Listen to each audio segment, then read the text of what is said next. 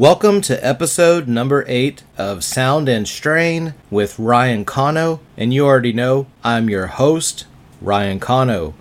Keeping Austin weird since I arrived here in 1999, this is your podcast for music business discussions, good music to listen to, cannabis business chats, and medicinal conversations, and just a whole lot more. We're gonna just get right into this episode, so let's fucking go!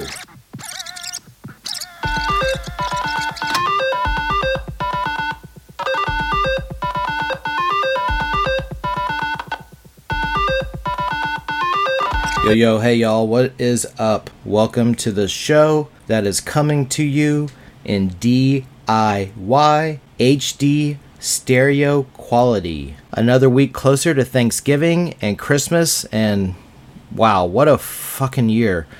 I mean, 2020 is nearly over. There's still aspects of my mind suspended in March 2020 ever since COVID-19 came to shut down the music industry as well as, redirect our everyday lives. It's wild to think that it's 8 months since this all started, and to be honest, I'm not sure what we have done in quarantine to really help where we are now. We've had confusing messaging from those in charge who just wanted to politicize an airborne virus. There's no national plan. There's not even allowing Joe Biden's campaign to transition at all, like not even on COVID-19, so something can actually be done. We are just being allowed to die off, and it seems like Trump will kill as many of us on the way out as possible. It's just crazy.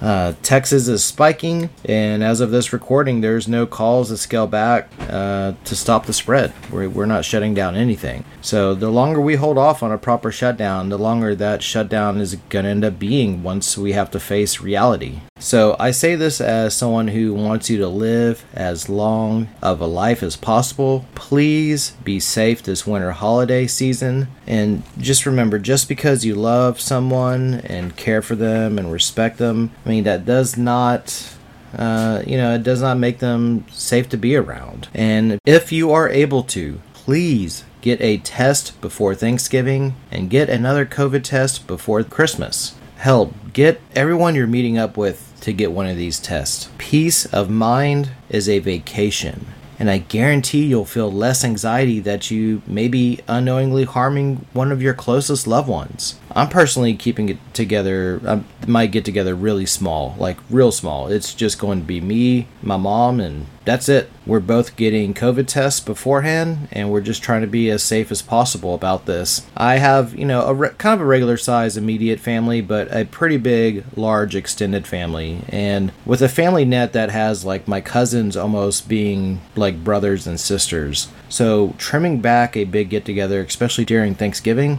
just really feels awkward. It's hard, especially after many of us have been secluded indoors and taken the pandemic as serious as humanly possible. You want that reward of seeing all your loved ones, especially after being so good up to this point in quarantining, and I feel that magnetic force just grabbing me too. I want to see everyone on both sides of my family. Anyhow, grab a test if you can. If you have not tested before, I will say that it's not super comfortable, but it's also not really that bad. The cotton swab goes pretty far up your nose. Get ready for that. But it stays up there for like 10 seconds and then it's done. And for me, it kind of triggers that I'm about to sneeze feeling. It's more than anything, that's what I feel, as opposed to like it being just this totally uncomfortable thing. And what I'm really getting at is a very doable test. Don't be scared. And if it helps you mentally, just ask your tester to be a smooth hand or some shit like that. Of course, everybody keep washing and sanitizing your hands every chance you get. Please wear a mask in public. And I say all these things as someone who had a cousin visit this past weekend that I hadn't seen in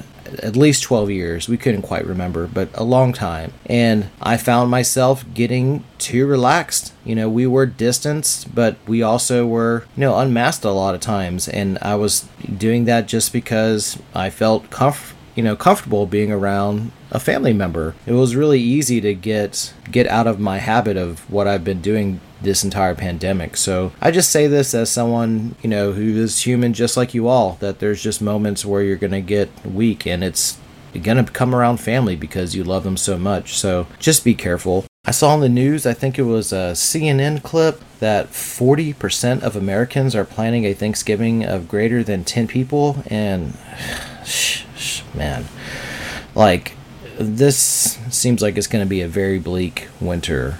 That's just kind of on brand for 2020, just being bleak. But there's no question people are going to die after their large get-togethers. And that's just fucking depressing. So, yeah, again, please be safe, smart, just take care of yourself and take care of others.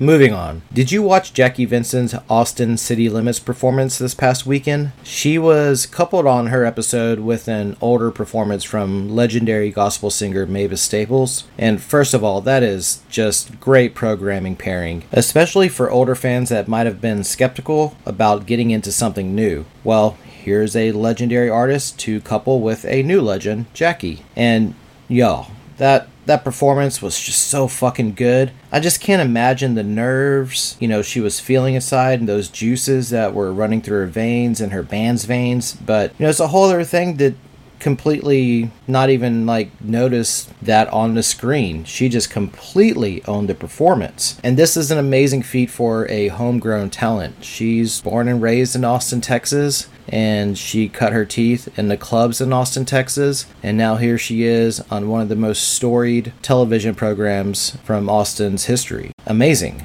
Jackie also had just a superb dress on. A powerful dress. Her dress was, all black, and in white lettering it stated all the names of black victims of police violence. And I stated this on episode 1. I'm just going to go ahead and state it to you again for you fucks out there who just get big mad about shit like this. Black lives matter. And if you disagree with me, seriously, go argue with your mom. I don't care about your incorrect takes. Don't give a shit about it. This isn't an all-sides zone. You ain't gonna all-sides bigotry with me and hate with me. Fuck all that shit. Fuck out of here. This show ain't for you. Black lives matter. Period. Anyways, so not only was Jackie dressed for the moment, and she was just ready for the moment in general. She made a statement that was bigger than her own music, and she put on a show that was showcasing how big her music is. Jackie's guitar prowess was on display for everyone to see. Her new album, Vintage Machine, is a perfect showcase of Jackie stretching her songwriting while maintaining a sense of self. The more you see her and listen to her live, the less inclined you are to compare her to her influences, and more inclined to just recognize her own stardom. In this music climate, I truly wonder what's next for Jackie, because she is really ready for the national spotlight in such a bigger way, and I'm talking like late night TV. She's ready, in my estimation, to show up on Stephen Colbert. I hope late night TV caught her Austin City Limits performance and they call up her team and give her a shot. You know what, actually, if someone from Jackie's team is listening to this episode, send me an email about this before I forget. I doubt you need my help at all, but if you do, I do have a few contacts at late night TV that I can at least help introduce you to. Anyhow, this seems like a really great spot to take a break to listen to a track from Jackie Vincent's current LP, Vintage Machine, which is out everywhere music can be found. Be right back, y'all.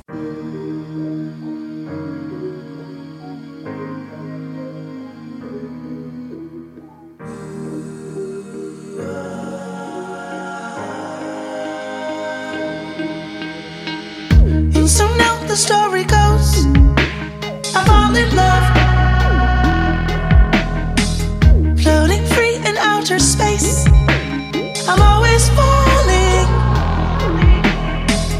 Day by day I'm in the clouds. My faith is blinding. Even though I know it's love, it still feels new.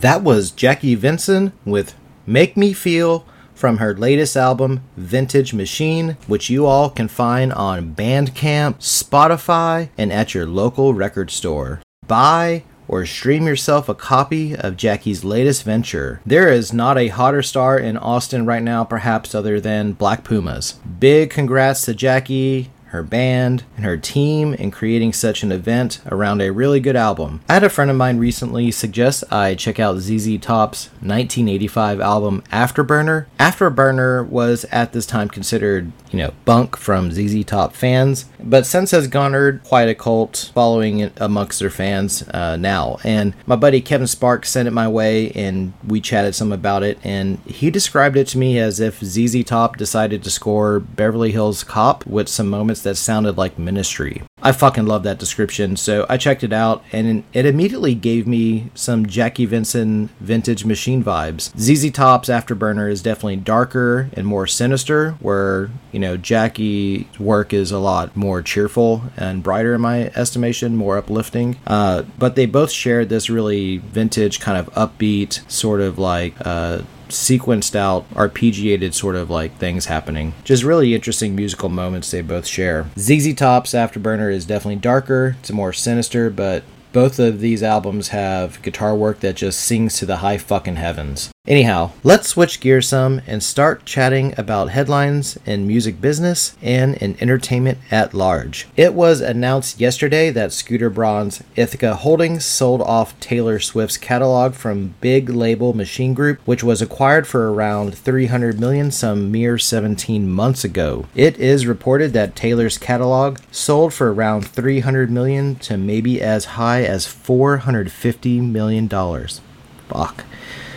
Well, that basically means, Mr. Scooter got Big Label Machine Group for free. So, Big Label Machine Group owns the master recordings from artists like Tim McGraw, Rascal Flatts, Sugarland, and Midland. So, if this was the master plan from the beginning, in some ways, it's just a brilliant business move from a publishing assets perspective. And I'm just saying it from a publishing assets perspective. To acquire income-earning intellectual property assets for free is about as shrewd as it comes. Now, the history between Scooter and Taylor is beyond complicated. In fact, it's almost weird to stick up for anyone between those two, but in this fight, I side with the artist. I side with Taylor. It very much seems like revenge and being vindictive was part of the motivation, not only for Scooter, but the former owner and now CEO of Big Label Machine Group, which is Tony Borchetta. And I hope I'm saying his last name right. No disrespect if I did not. But I can also, remember 17 months ago, the Instagram stories from Scooter reposting his friends saying things like, "When your friend buys Taylor Swift," in all caps. So obviously some revenge at play here. Tony obviously felt spurned because he wasn't able to re-sign his most prized artist on his label once Taylor's original contract ended. I'm going to still contend that Big Label Machine Group and Tony really fucked up by not re-upping Swift. They should have offered her a vanity record label that Big Label Machine Group would distribute and finance, with her owning her master recordings in full, but administered by the label. Then they should have provided a path to repurchase her older catalog to be re-released under the same vanity label, which of course Big Label Machine Group would be distributing. Then give her escape clauses in the event of a record label being sold, etc. Like, give her some powers. Give her partnership. Give her total support for her vision going forward. That would have been the move. I mean, guys, keeping her happy and in the family would have, with a super friendly artist deal, because that her catalog brings your label its supreme value, is just a good business move. I mean, half the record label's value, maybe most of its value, was Taylor Swift and what she's produced. I mean, you have her first 5 albums. You don't want the next 5? Just fucking crazy. I mean, we're talking about the most popular artist of the last decade besides maybe Drake. And Drake had his OVO records, super early in his career. So the fact that her label didn't even offer that early on and didn't even just bend over backwards to make a deal is just bonkers. Taylor left for Universal Music Group, and then it appeared Scooter and Tony kind of went on this pairing mission with full knowledge that Taylor would hate it. Taylor's beef with Scooter goes back to her beef with Justin Bieber and Kanye West, who Braun has managed in the past. Kanye's actually had several managers, but I know Scooter Braun has managed him for at least a time. And Taylor believes the bullshit that was kind of sent her way from those two artists were in part orchestrated for PR by Scooter Braun. So just completely underhanded stuff, and I honestly can't believe the terrible look this gave Scooter and how proud he was after the fact. It is a great business win, but it's a terrible look for an artist manager to treat another artist in such a Wall Street sleazy sort of way. The fact they couldn't see that it would look like that from the outside is mind-boggling to me. And when that acquisition was announced, Scooter had his artist sticking up for him after Taylor released her statement about it. And I expect in some ways that was going to happen, but it just really felt forced. Like it was damage control, just spin PR. So the method was basically flood good stories to drown out the bad stories. And that part is just weird as fuck to me. Like, make the shrewd move and own it. Don't be asking people to love you and to love the move you made. You know this is about money at the very least and spite at the worst. So just take the criticisms on your way to the bank. And for those of you out there right now going, well, it's just business. It's only business, man. It's just business. Only bad business people say shit like that. Assholes say shit like that. You can do good business and be good too.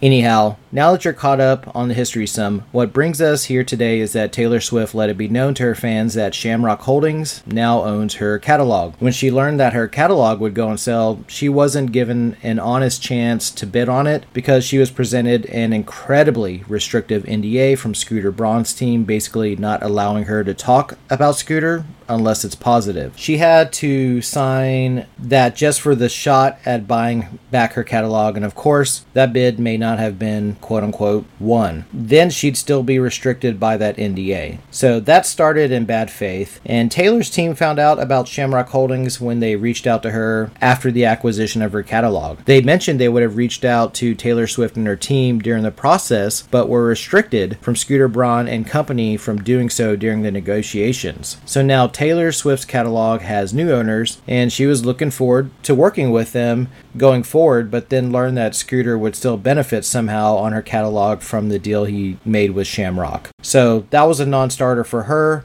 Shamrock Holdings has said all the right things in terms of wanting to work with her, and I bet eventually they will get there. Or maybe just another holding company has to acquire it for the right recipe to be had for that marriage. I don't know. Now, Shamrock Holdings may indeed own the master recordings for her first 5 albums, the ones she did with big label Machine Group, but from what I understand, she owns her publishing. Any licensing sync situation is going to require her to sign off on it. She can largely kill a huge amount of her catalog's value by re-recording all her previous songs, denying any sync usage from the big label Machine Group days, and only approving the sync from her re-recorded songs, thus reassigning value from her past catalog and transferring its earning power onto the new recordings. This is a bit of a poison pill, if you will. Shamrock Holdings, in many ways, has to partner with her for them to see the maximum value they got in retaining her past catalog. Otherwise,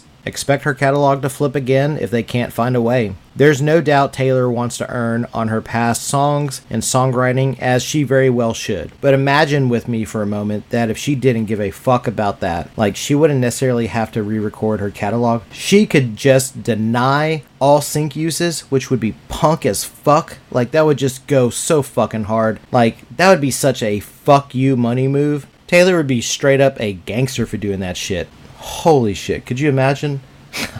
But yeah, she wants to earn as much as she can, and she most certainly should. So she let her fans know yesterday that she has started the process of re-recording all her old songs, and that the process has been creatively rewarding. Swift is free to re-record songs from her first 5 big label Machine Group issued albums as of this month. While most contemporary recording contracts have provisions prohibiting the artist from recutting material for a number of years, usually a long number of years, Taylor likely had favorable terms in her contract that would make her songs eligible for re-recording at a certain point after the end of each album cycle, not the end of her overall contract, which is what a great lawyer gets you.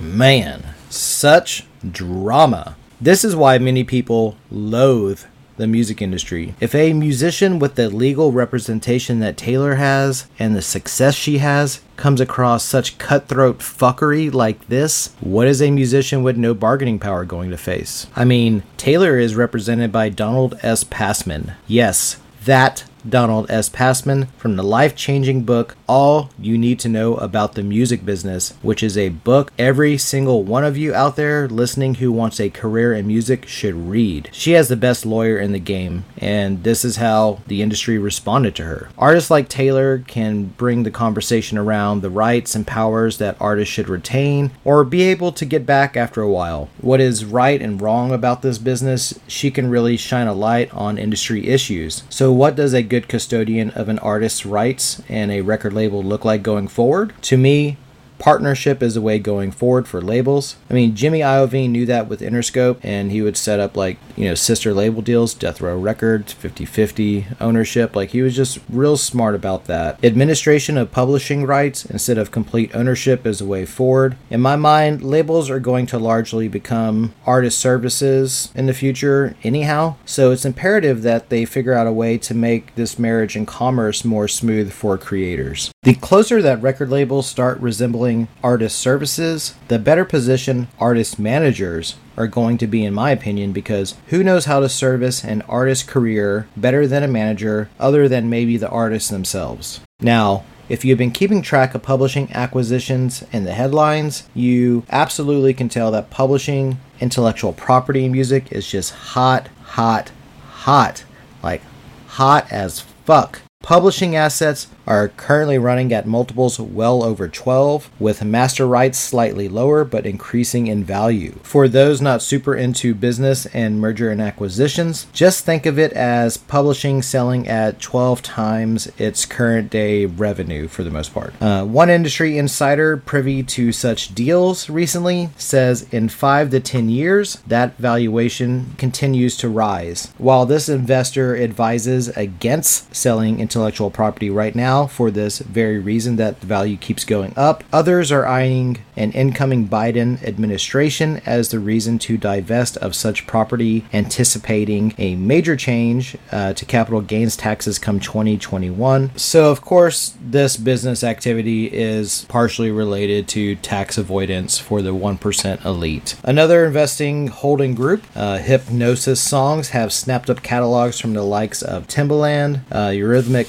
Dave Stewart, who has a super cool show on NBC called Songland. Hipgnosis has also acquired rights from Jack Antonoff and Jeff Basker, amongst others. Between March 2019 and March 2020, the company spent nearly $700 million to acquire 42 catalogs. As recently as last week, Hipgnosis purchased a 50% stake in Rick James' catalog across both publisher and writer's share, and an additional 50% of his recorded music masters. James's Super Freak is one of the most referenced and sampled riffs in modern music. Concord Music Group has become a mini major, acquiring many labels and publishing companies and bringing them into the fold, and they have spent around $1 billion in the process of doing that after receiving an influx of cash from their new owners, Wood Creek Capital Management. So if you want to know where the party is in the music business right now,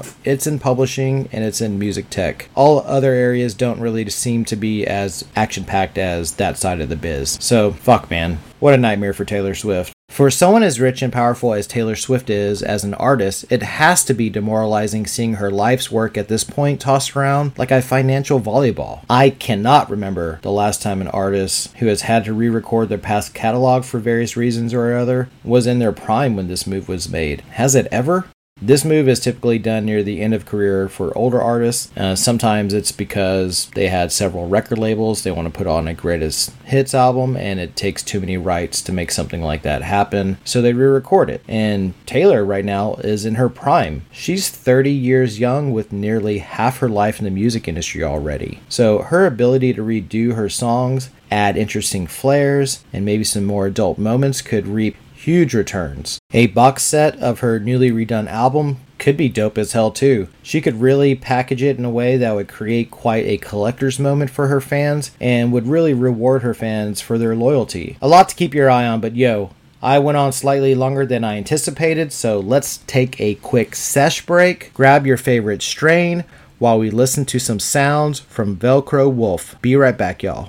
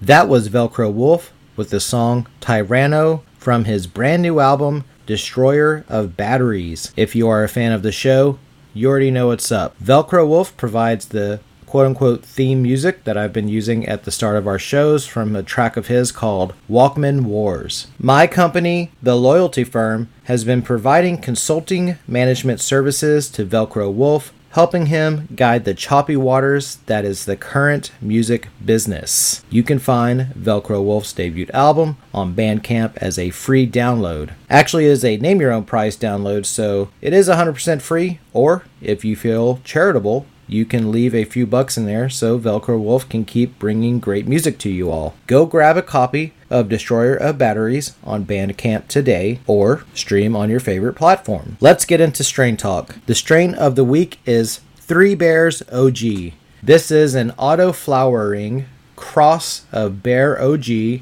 Karma's OG Cut, and Triangle Kush. Although precise THC levels have yet to be published, all signs point to this bud being rather high on the charts Nugs tend to be hard to the touch, but make up for that with their immensely thick coating of resin and crystals. What's more, the flavors you get from Three Bears OG are pretty mind-blowing, as juicy watermelon blends with the other fruits for a sweet and bright treat. This is a nighttime strain, y'all. Mentally relaxing, activated for some hunger, and it lets you sleep. Those with headaches, body aches, and insomnia will be rewarded by this strain.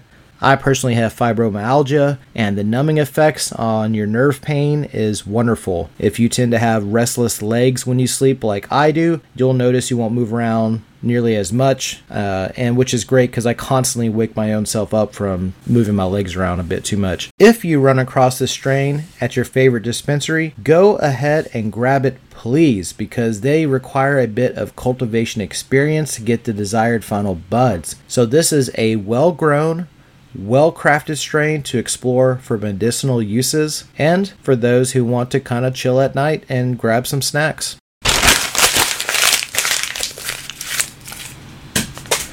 Moving on to movie news. Entertainment news, actually. It was announced yesterday that Cinemark Theaters and Universal Pictures, which, by the way, is not a related company of Universal Music Group. There's a huge history of mergers and acquisitions there, but they share a similar name but are not the same company, not even the same holding company. They are not related. It's weird, huh?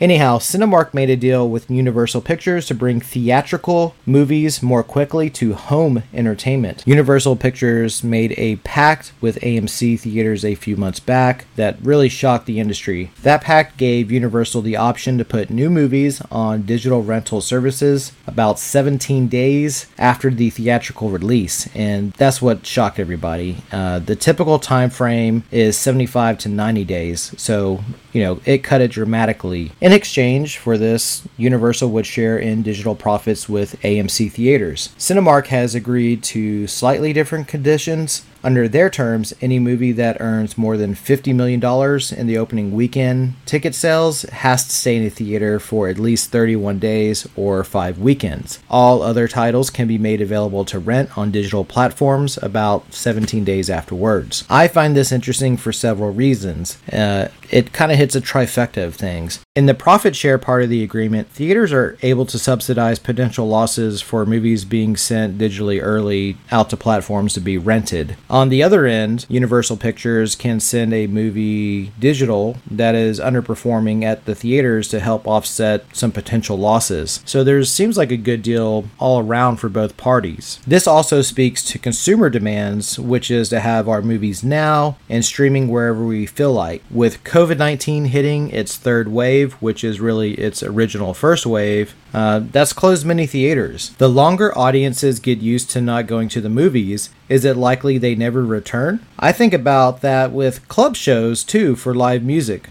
The longer we get into the habit of living our lives a certain way, the more likely we stay in that routine. And it just makes me wonder how in-person experiences across the entertainment spectrum will be affected. Will we be craving the experiences and overload on doing things in person? Will we just get used to quarantining inside and get used to not being social?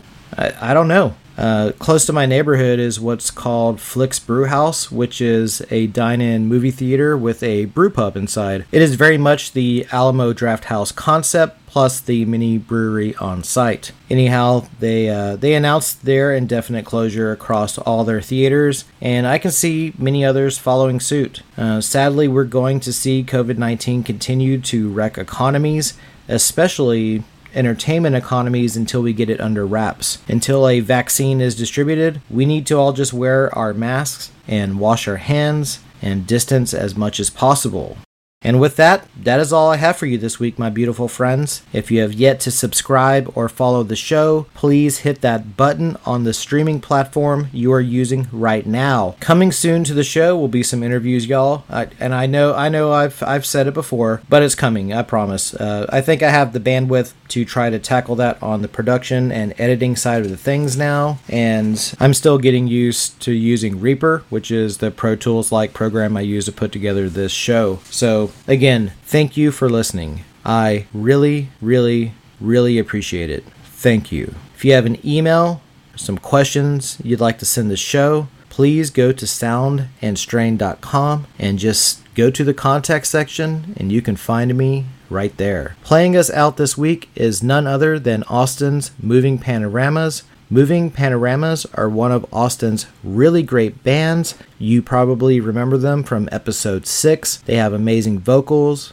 amazing songs, amazing live shows, and amazing albums. Moving Panoramas' latest album is called N2, which is out now on Modern Outsider Records. You can find this LP on Bandcamp, your local record store, or wherever music is found digitally online. Thank you to Moving Panoramas, thank you to Velcro Wolf, and thank you to Jackie Vinson for their permission in using their super rad music. Y'all go show them some love. Find them on Instagram, find them on Twitter, Facebook, and follow them. The track taking us home is ADD Heart from Moving Panoramas. Have a wonderful week, everyone, and an even better weekend.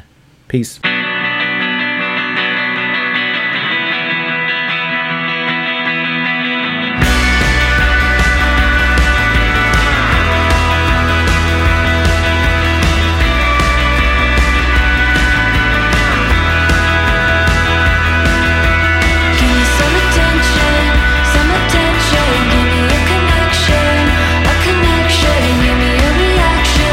A reaction, more than just a fraction.